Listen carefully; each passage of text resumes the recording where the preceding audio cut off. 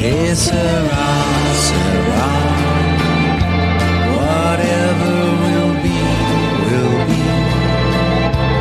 The future's not ours to see. Que sera, sera. What will be, will be. Que sera, sera.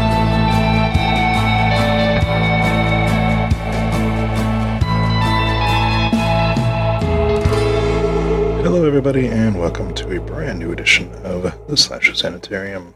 We're talking about From Season 1, Episode 6, titled Book 74.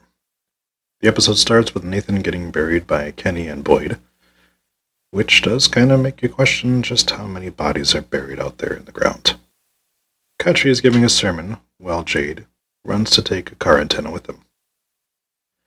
Julie looks at the graves of Victor Doug before heading over to the balcony where a bouquet of flowers is resting.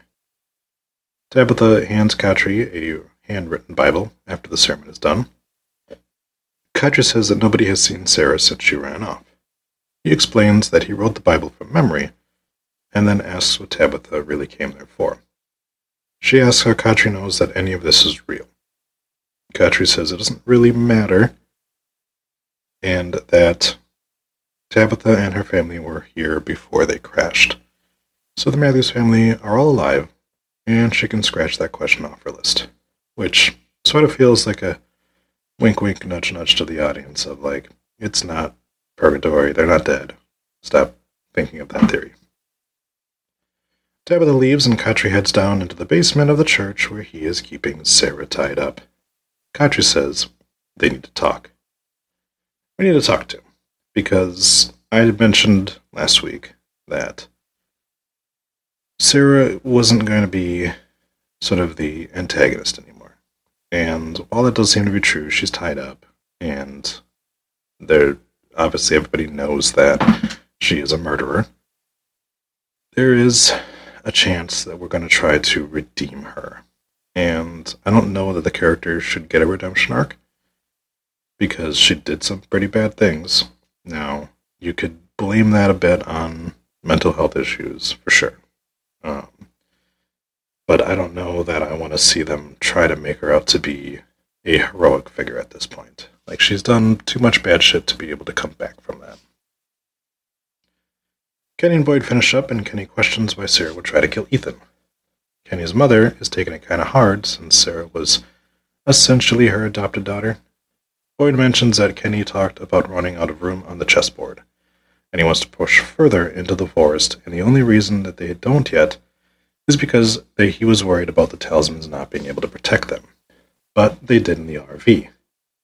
They figured out, essentially, that the creatures are sort of vampire-like, where if you have the talisman in a enclosed area, not even maybe enclosed, just enough walls around you in order to make it where they would have to cross something or move something out of the way in order to get to you. But even if you have those up, if you invite them in, they're free to come in. And it seems like all it takes is maybe one person to do that, because when we saw with Megan, she opened the window and let the old lady in. And old lady killed both her and her mother. So it wasn't a case of like just killing Megan and then like, oh, now I gotta go back out because I was invited in. Like, it completely breaks the talisman spell if somebody lets them in willingly. So they're still able to get into other areas that don't have talismans, no problem, as we've seen with the box, and we've seen with anything in the past before they found the talismans, but that's essentially how it works, is as long as you're protected enough, you're good, because I'm pretty sure that the RV isn't airtight, but because of the fact that it was pretty well put together, like even with the hole in the window, the talisman was able to protect them. So that means that Boyd, as long as he has something that he can take with him or someplace that he can go and hide into that has enough protection around it, he'll be fine with the talisman. So his plan is to get supplies and to start heading out into the forest. Kenny drops his shovel and starts walking away, and he asks him if he's going alone. Boyd says he's doing this to find a way home. But Kenny's not sure there's a point in trying to find a way out, and if Boyd is in such a hurry to die, he's welcome to go for it. Jim is messing with the plug of one of the lamps.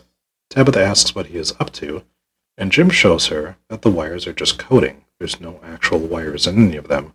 Oh, and also the plug isn't real either. He's able to just take it apart. Jade bursts in and says that Jim noticed the wire thing too. That's cool. Tabitha says he almost killed him, but Jade says, hey, you know what? I wasn't driving.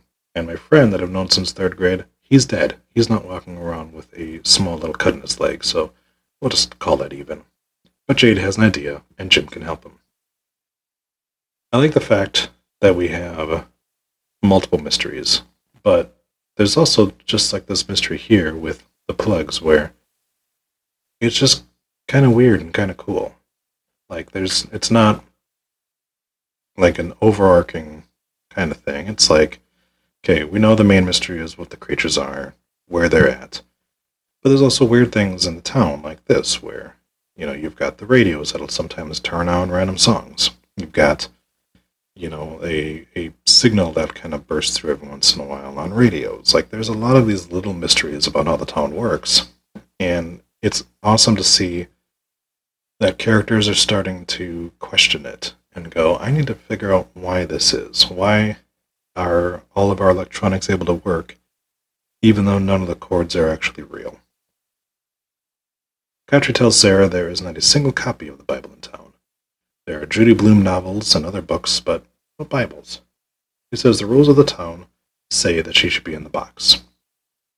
Nathan told him about the voices, and he thinks that she can actually help the situation, because he believes that she is hearing possibly the voice of God, or some other benevolent, some other really nice force that's trying to help them. So, well, it's a leap for sure, because so far they've told her to kill random people, but if you believe it, I guess. Fatima finds Julie, and she asks about the flowers, and Fatima doesn't know where they came from either, so somebody put the flowers out there. Jim and Jade tear apart Jared's car for parts. Jim asks why they had to go all the way out of town to tear apart this car, and Jade's like, this is our big master plan, and this car has top-of-the-line parts. He's not going to risk his plan falling apart because of some jalopy in town that they raided. Ethan and Tabitha arrive at the diner. Tabitha has a box that she needs to put into storage. Ethan doesn't want to be left alone, so Tabitha tells him that Sarah's not here and he is safe, so he follows. The box that she has is what I believe would be the old Platt family stuff. Megan, Frank, and the wife that died. They take a look around the storage area a bit, and Tabitha says the stuff used to belong to the people in town who are gone. Ethan tells a tale about the cave of the Lonely Dragon, which is from his Chromonocle book regarding a place where lost things wound up. Tabitha notices a bracelet hanging on one of the racks, and she takes it. I understand that we're going to keep referencing Ethan's books because he thinks they're important, but after a while, you just want to be like, look, son, this isn't a storybook. Like, this is real. People are dying around you. Jade and Jim head out to a tree to set up the antenna. Jim says that the tree is too small and they won't get a signal. But Jade says that he built a multi-million-dollar company and Jim did tests on teacup rides.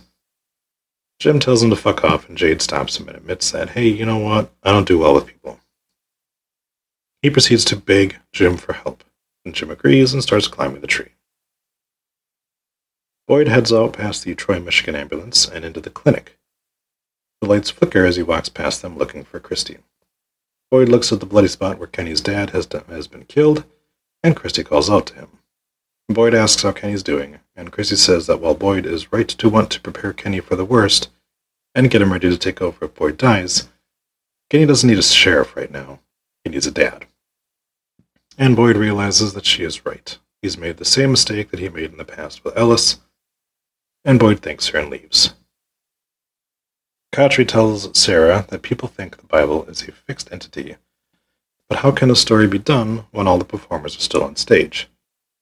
He tells her that the Bible has amazing stories in it, but it's also kind of filled with murder and hate. The Bible is made up of 73 books, and Katri thinks that the people of the town are living in the 74th book. He thinks that they were chosen. And Katri asks about the voices she's hearing because he thinks she is hearing God. Ethan arrives in the kitchen to ask when his dad is getting home, and Tabitha is looking at the bracelet she found, and Ethan asks why the light keeps flickering. Tabitha says they should go on an adventure, and she grabs a hammer and hands a screwdriver to her son, and then she unplugs the lamp, and then Tabitha starts hammering into the wall. I mean, at least it's not technically their house, and if you're looking for a way to get out, you're just hoping that this is temporary anyways. Jim climbs to the top of the tree, and Jade gets set up.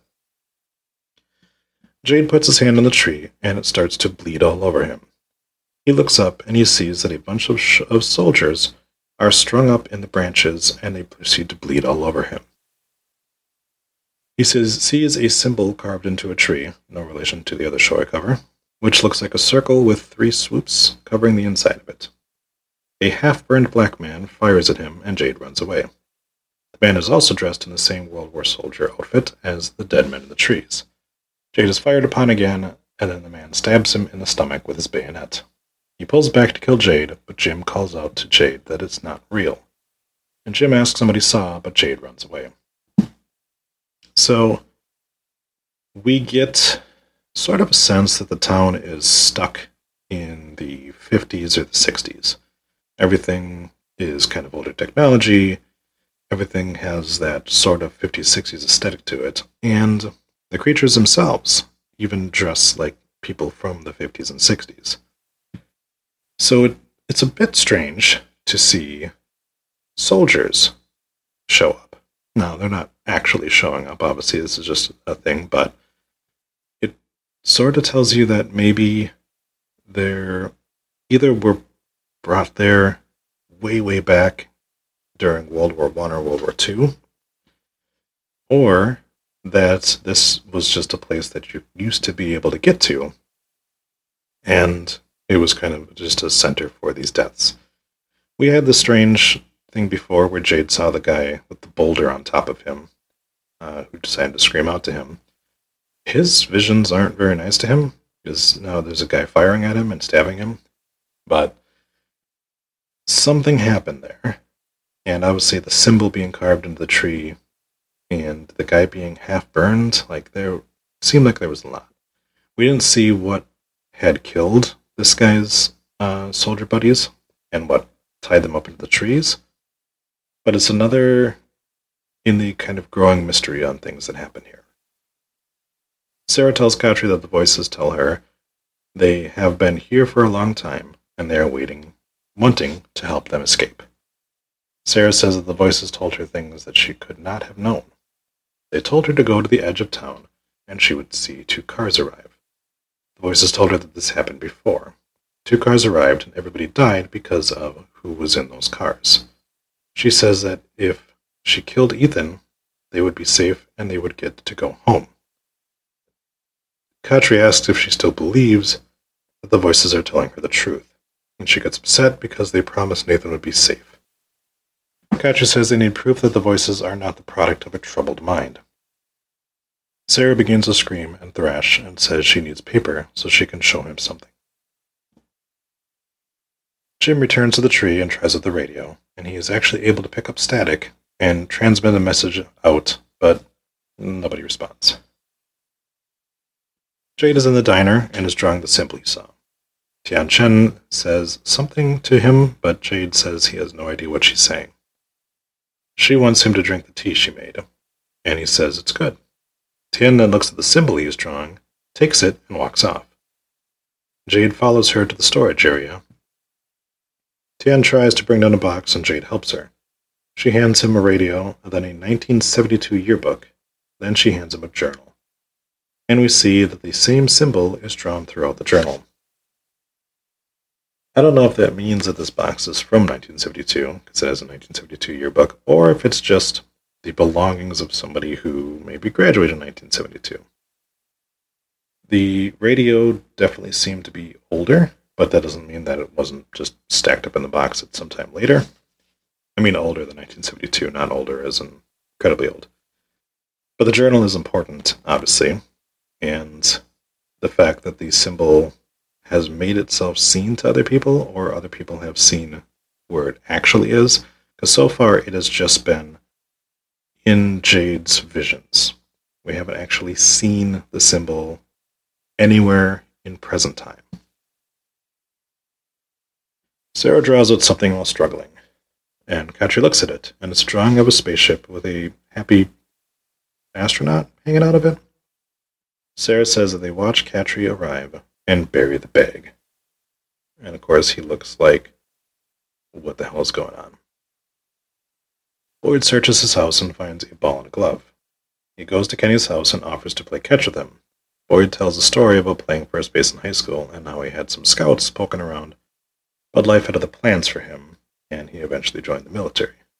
He tells Kenny that he is sick, and even though he was told the Parkinson's that his father had shouldn't be hereditary, he wound up winning the genetic lottery anyways and got it.